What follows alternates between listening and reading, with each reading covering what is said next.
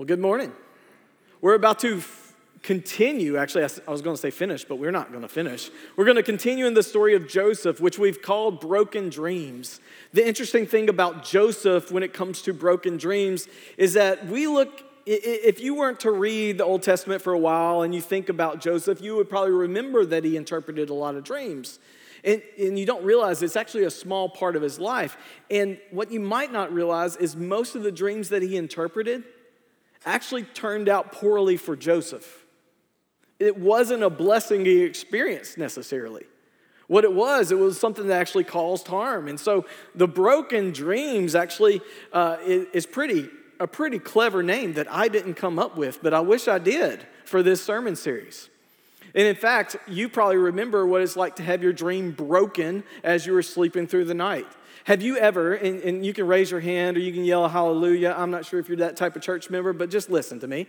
If you happen to have a dream where as you were finishing your dream, all of a sudden you heard something coming from somewhere else and it inserted itself, that noise, that sound, inserted itself into your dream and it changed your dream to the point that it startled you and you woke up. Have you ever experienced this? Some of you have. I've certainly experienced it. I heard one hallelujah. That's pretty good. But here's the deal. I guarantee you have not heard a dream broken up like this. My dad went to Delta State University, which is in the middle of the Mississippi Delta. There's no such thing as street lights. Everybody just walks around with candles still and lanterns. And so what happens is when you drive at night, you have no lights from the outside. The only sort of reflection that you might see in the middle of the Delta when you're driving on a highway are the reflections of a deer looking at you. And those are ones you don't want to see. And you slow down, you learn how to avoid them. You city people probably don't know what it's like to try to weave in and out of deer as they cross over the highway at night in the cold. But I'm telling you, it's a real thing. And that's why so many of them get hit, is because they see the light and they get startled and they start moving. So, my dad, driving back to the college campus after going home for the weekend with his friend Barry, who came to visit him. And Barry was riding in the passenger seat. My dad had this wonderful station wagon, which he affectionately called the White Lightning. And it was such a pristine piece of instrument that you could lift up the floorboard and you could see the road as it went by. It was unbelievable. You could actually drop things right there and no one would know you littered, because back then, for some reason, littering was okay. That was a terrible joke. We're going to edit that out. But here's the deal. What happened was my dad was driving at night, and Barry took this as an opportunity to take a nap. Because what a better place to take a nap than in a little White Lightning station wagon that you can't see out the windows of anyway, other than the road. It's about a 3-hour trip from my dad's house up to this place. And as they're driving along, Barry is sound asleep. All of a sudden, an owl, this is a true story, an owl swoops down for something, and my dad's windshield hits him, and he comes through the windshield, and he lands on Barry's lap. Barry's dream is startled. He hears the sound. He does not think it's an owl that comes through a windshield. He thinks it's a car wreck. And he reaches down and he feels this bloody owl, and he thinks that's my dad's head. And so he throws my dad's head on the floor, and he goes to get out of the car, driving 55 miles an hour down the road. My dad leans over and grabs him and tries to convince him that he's still alive and not some sort of weird situation where a headless man is grabbing him, and pulls him back in, calms him down. They pull over and they talk about it. His dream was absolutely startled to the point where he woke up and he experienced something that he was making up in his mind. I tell that story because Joseph did not go through any of that. What I tell you is that Joseph did have the unique opportunity to explain to people what their dreams were to give glory to God. And what you find out is that even in the midst of giving glory to God, through this dream interpretation, he didn't necessarily experience blessing immediately. But maybe God was preparing him for something else. Because it didn't happen according to Joseph's timing. It happened according to God's timing. Sometimes it's hard for us to wait on God's timing. We don't even fully understand it when we say it's in God's timing, do we? We don't know when that time will end. We don't know when the trial and the testing will go on. We don't know what he's preparing us for in the future, or even if it's for us or for someone else. We have to walk in faith with God's timing, knowing that his timing is perfect and our timing isn't, no matter what our desires are. And it's hard to do that. But luckily, there's passages like Romans 5 that tell us that there's a benefit to waiting. Because waiting on God's timing provides perseverance. Perseverance strengthens our character, and character helps us hope on what's to come. I would say that models Joseph's life, as that his life was one of perseverance that strengthened his character, where he hoped for a better future.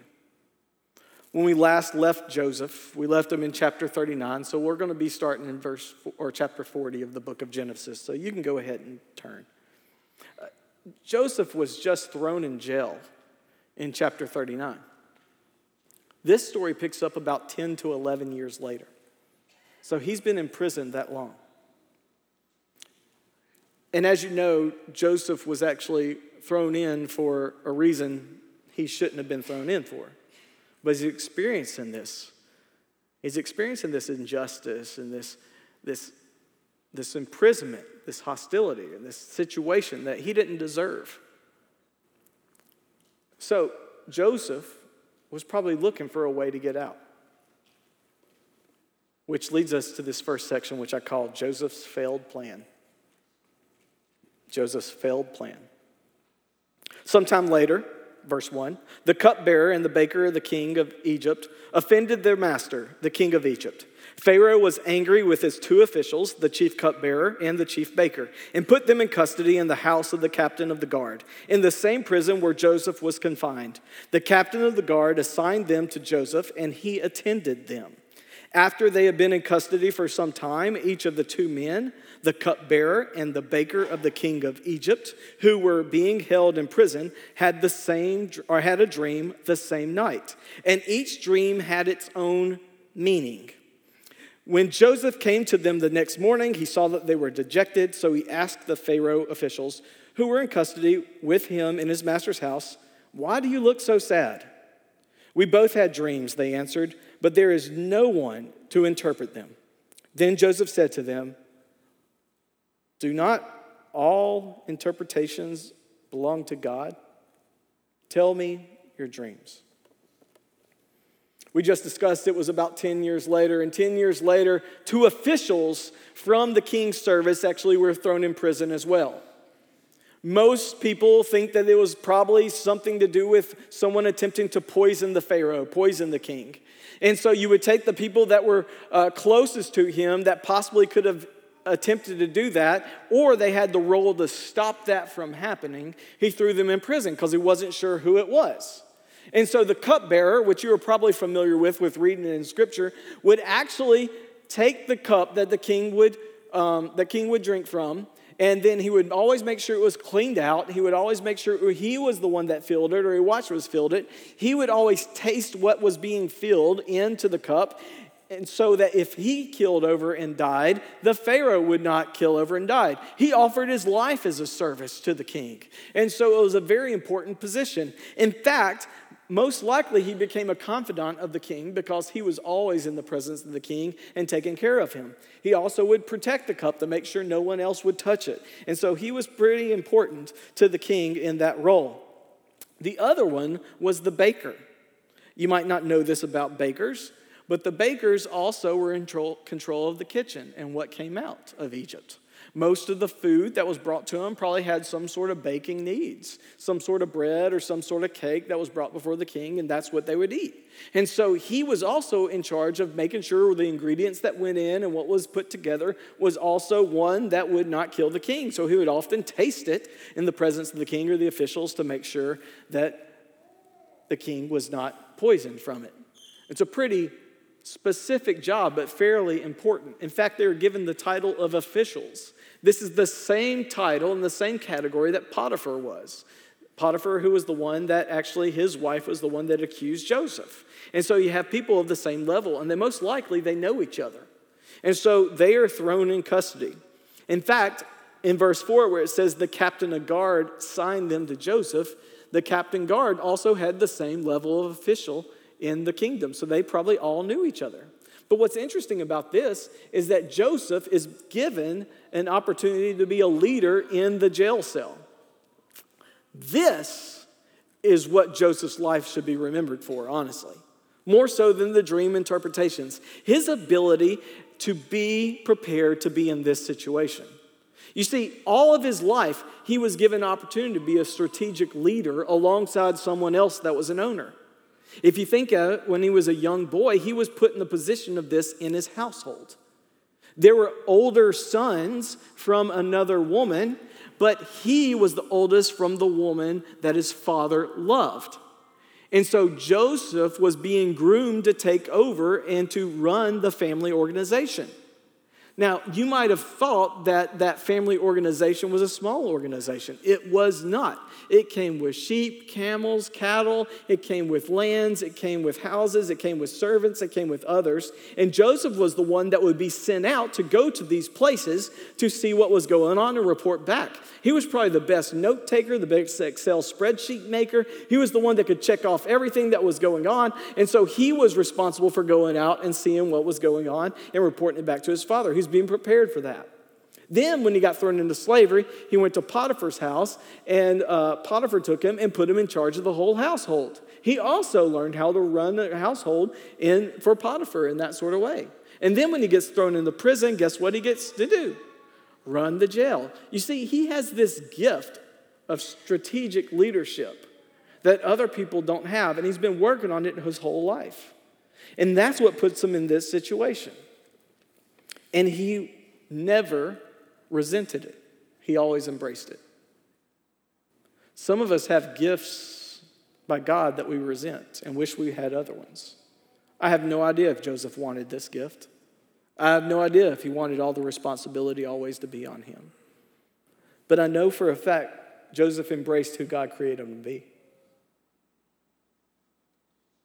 Are you embracing who God's created you to be? It's a great question to ask. But it says that this cupbearer and this bread maker had a dream. And it says they were dejected. You would probably write that off as just some small thing. But actually, this is a big deal. The word is actually used over and over again to reference raging of seas or raging of something else and anger. And so these people looked like children that were startled by a dream, and they woke up frightened where they couldn't calm down.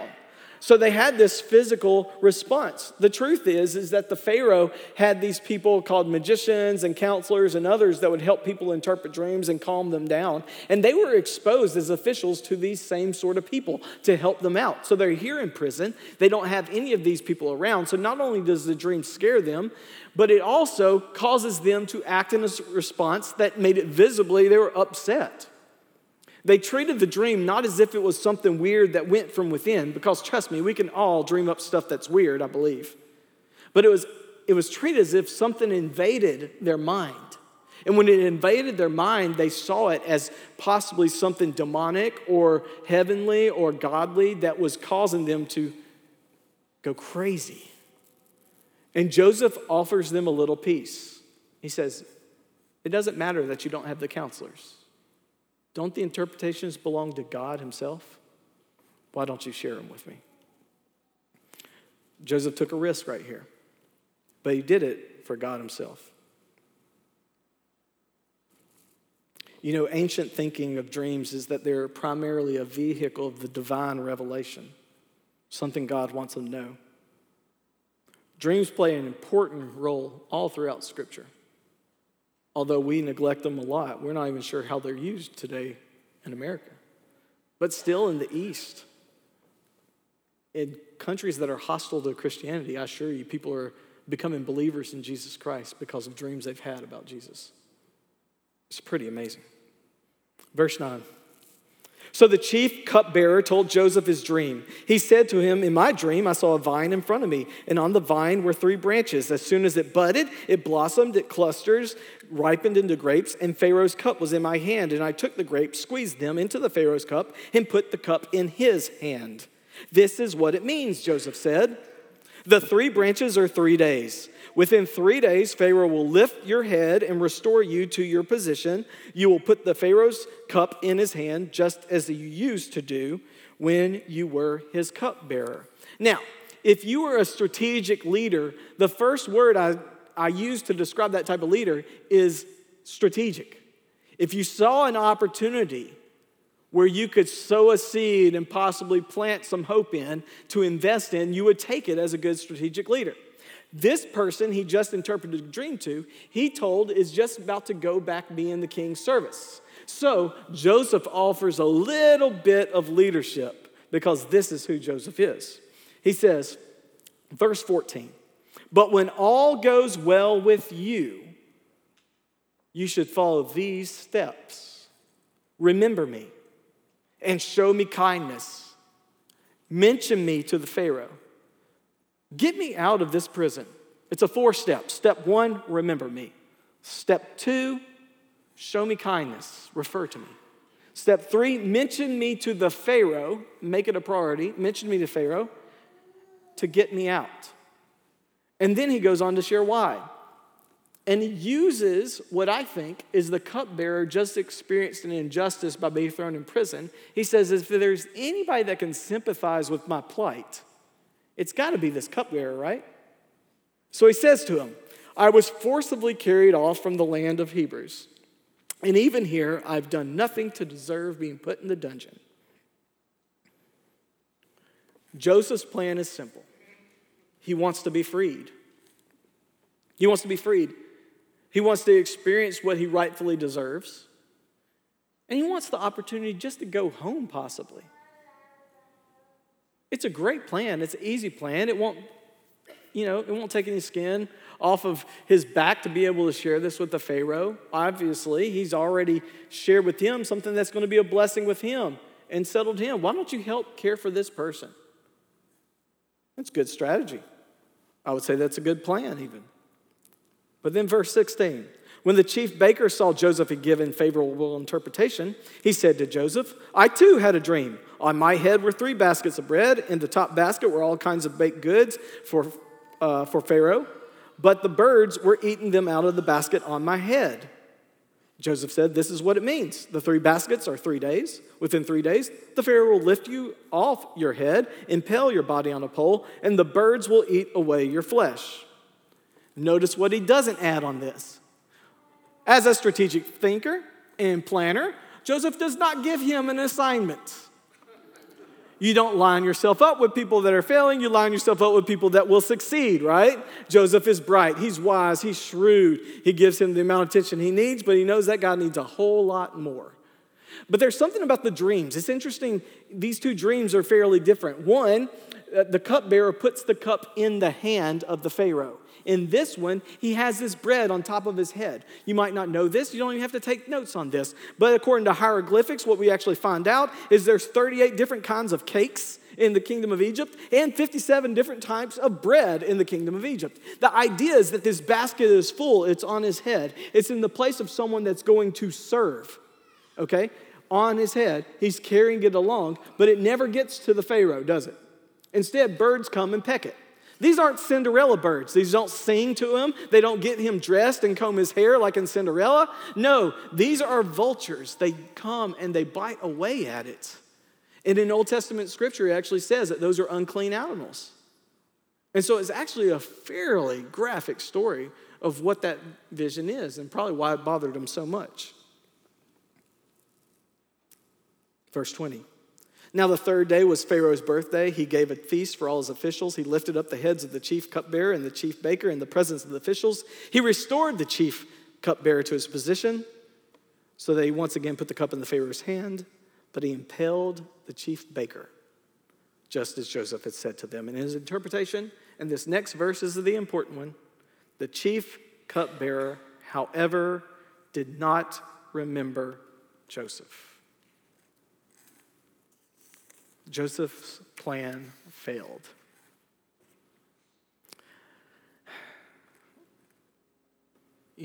Joseph experienced getting hurt again.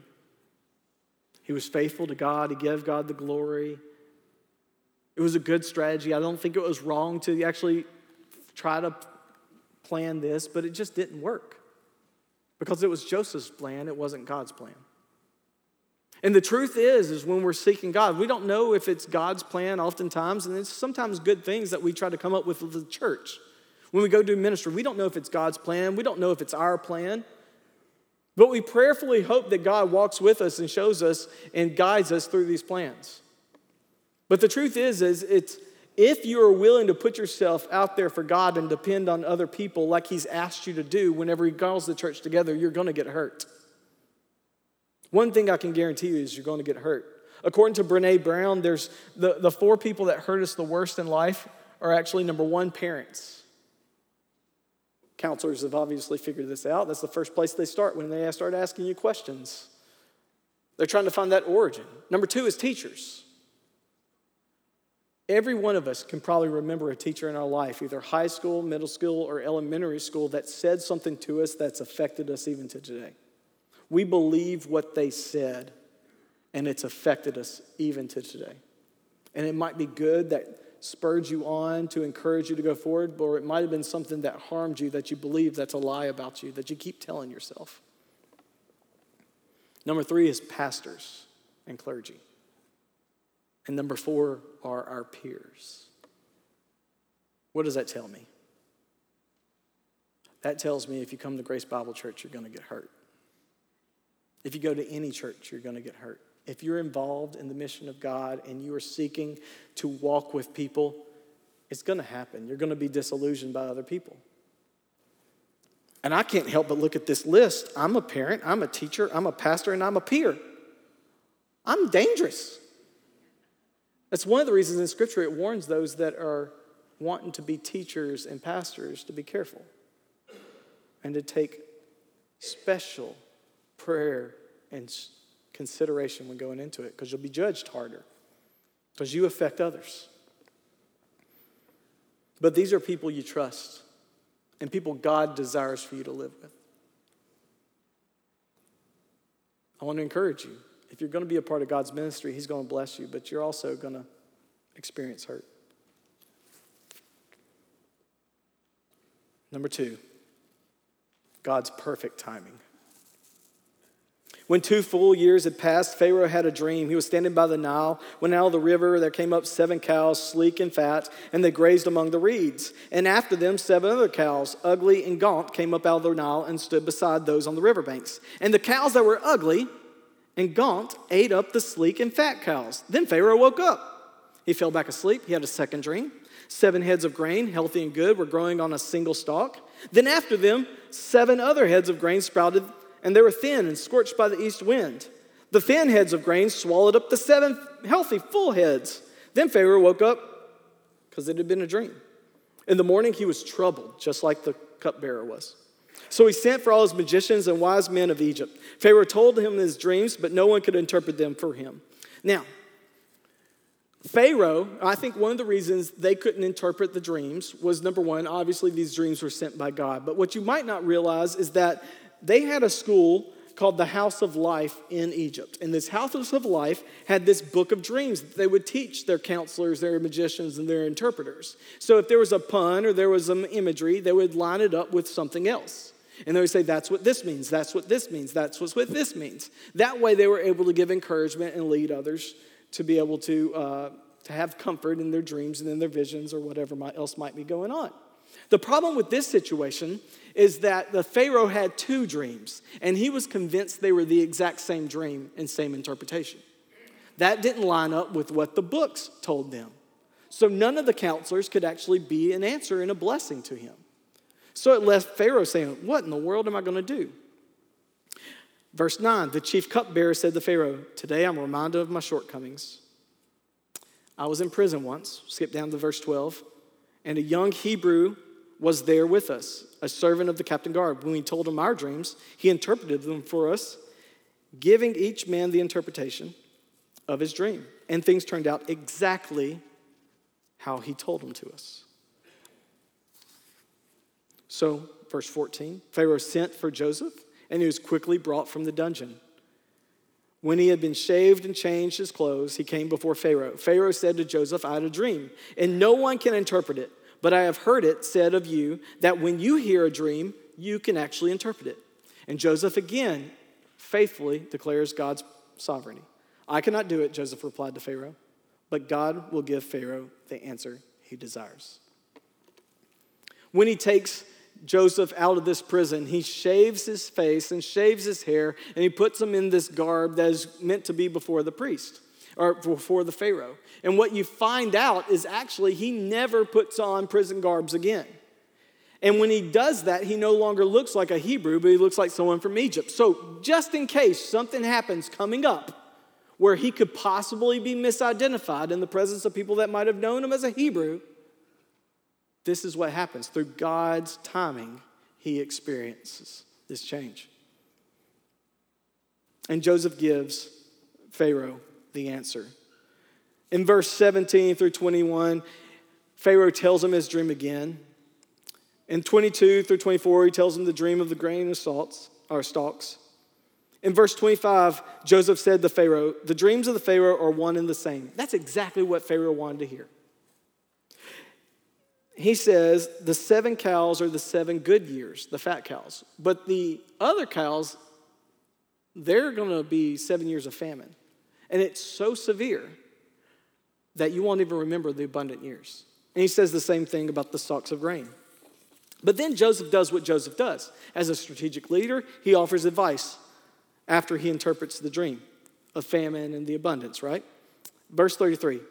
And now let Pharaoh look for a discerning and wise man and put him in charge of the land of Egypt. Let Pharaoh appoint commissioners over the land to take 1/5 of the harvest of Egypt during the 7 years of abundance. They should collect all the food of these good years that are coming and store up the grain under the authority of the Pharaoh to be kept in the cities for food. This food should be held and reserved for the country, to be used during the 7 years of famine that will come upon Egypt, so that the country may not be ruined. The plan seemed good to Pharaoh. He looks around at his counselors. They said, we like that plan. And they turn to Joseph and they say, who could do this but you? You obviously are the one that speaks to God, and so you should be in charge of it. You see, earlier, Joseph's desire was to be freed so that he could experience freedom. But God's timing was better. God waited until there was the perfect opportunity for the life that Joseph had been prepared for. All that strategic leadership, there had to come a position where they needed someone like that. And at just the right time, at a time Joseph did not expect it, God offered him a position through the Pharaoh to be able to not only bless an entire nation and himself, but to bless the entire world. God's timing's better. And often we seek and we are discouraged by God because he isn't answering prayers based off of our timing. We get upset because our timing does not seem to be lining up with our desires. But it's possible God has a different reason, and he's waiting for something else. You know what I've realized about God's timing? His timing's always better, even if we don't understand it. The other thing I've realized about God's timing is we don't recognize it while we're going through it. But afterwards, when we look back, we see his hand on everything. And when it happens, it comes quickly. The problem is many of us lead our lives as if God's timing isn't better.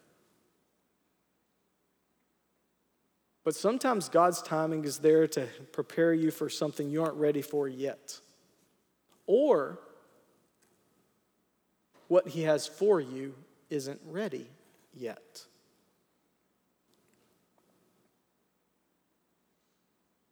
The great thing about waiting on God's timing is that it does exactly what we saw in Romans 5.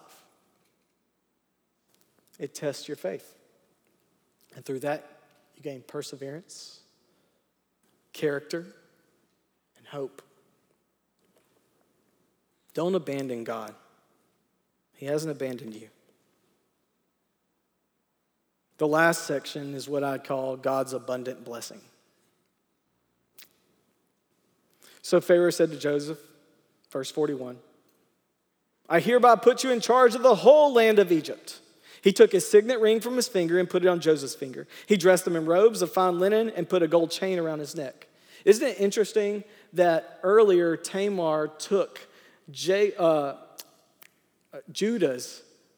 scroll, his rope, his staff, so that she could receive a blessing later on that he finally was ready to give. And here, Pharaoh gives him all these because he's experiencing God's blessing. And he had him ride around.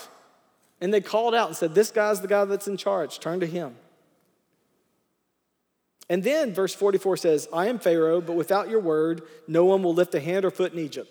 Pharaoh gave Joseph the name Zaphenath-Paneah, which means something along the lines of God lives and God speaks. And then he said, I've got something great for you. I've got a daughter. You're one of these religious types? Well, there's this city called On that's a religious city, and I've got a daughter named Aneth, and she's going to be yours. And guess what? She's been studied and done all this stuff. So Joseph receives a wife through the Pharaoh.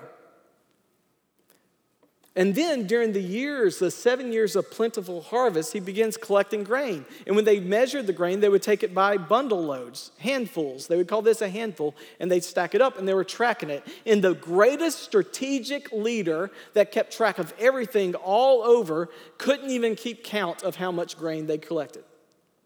That's how much in abundance they received. But Joseph's life reflected abundance as well, because through his wife, he was given 2 sons. Manasseh, which means remember or forget, it means forget, referring to that God, that he's forgotten his hurt from his brothers and his family. And then the next one's Ephraim, and it says, God has made me fruitful in spite of my sufferings. He's made me fruitful is what the 2 brothers together mean. And so Joseph himself is experiencing abundant blessing right here because God's timing was better. Then it goes on to say, and finish this way. Verse 53, the 7 years of abundance in Egypt came to an end. The 7 years of famine began, just as Joseph said. There was famine in all the other lands, but in the whole land of Egypt, there was food. When all Egypt began to feel the famine, people cried out to Pharaoh for food. And Pharaoh told them, go to Joseph and do what he tells you. But what he was actually saying was because he gave him another name, he said, go to God lives and God speaks to receive an answer for your cries out. Joseph became a witness to the entire world about the goodness of God. And the last verse in the whole section says, verse 57, all the world came to Egypt to buy grain from Joseph because the famine was severe everywhere. Joseph does not experience the abundant blessing when he wants it because God has a different plan for him. God doesn't have a plan for him to be restored. God has a plan for him to be restored along with the whole world to be able to be fed from a man who was just titled, God lives and God speaks.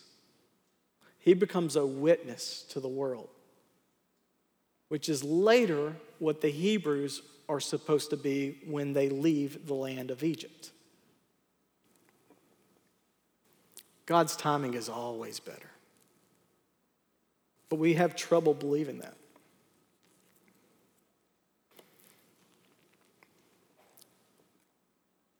You know, Scripture says when Jesus came, we were all sinners. And even though we weren't asking for him to come, he came and provided for us anyway because God's timing mattered.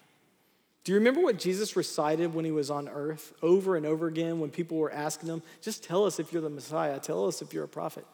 He would say, the time has not come. But at the perfect time, during the perfect moment, Jesus died on the cross for us and rose from the dead. So it helps me to trust that at the perfect time, at the perfect moment, Jesus Christ will return. And until then, we just hope and pray. It might not be according to when we would want it, but I can be assured when we look back at it in the future, we'll know that God's timing was perfect. You might be hurting. You might have suffered. You might be experiencing pain and loss. But I promise you, one day you'll look back at it and you'll understand why. And until then, I encourage you to persevere in your faith. Let it build your character so that you reflect the goodness of God. And hope for the one day when he returns. Let's pray. Father, we love you. We thank you for your mercy, your grace, your love, and kindness.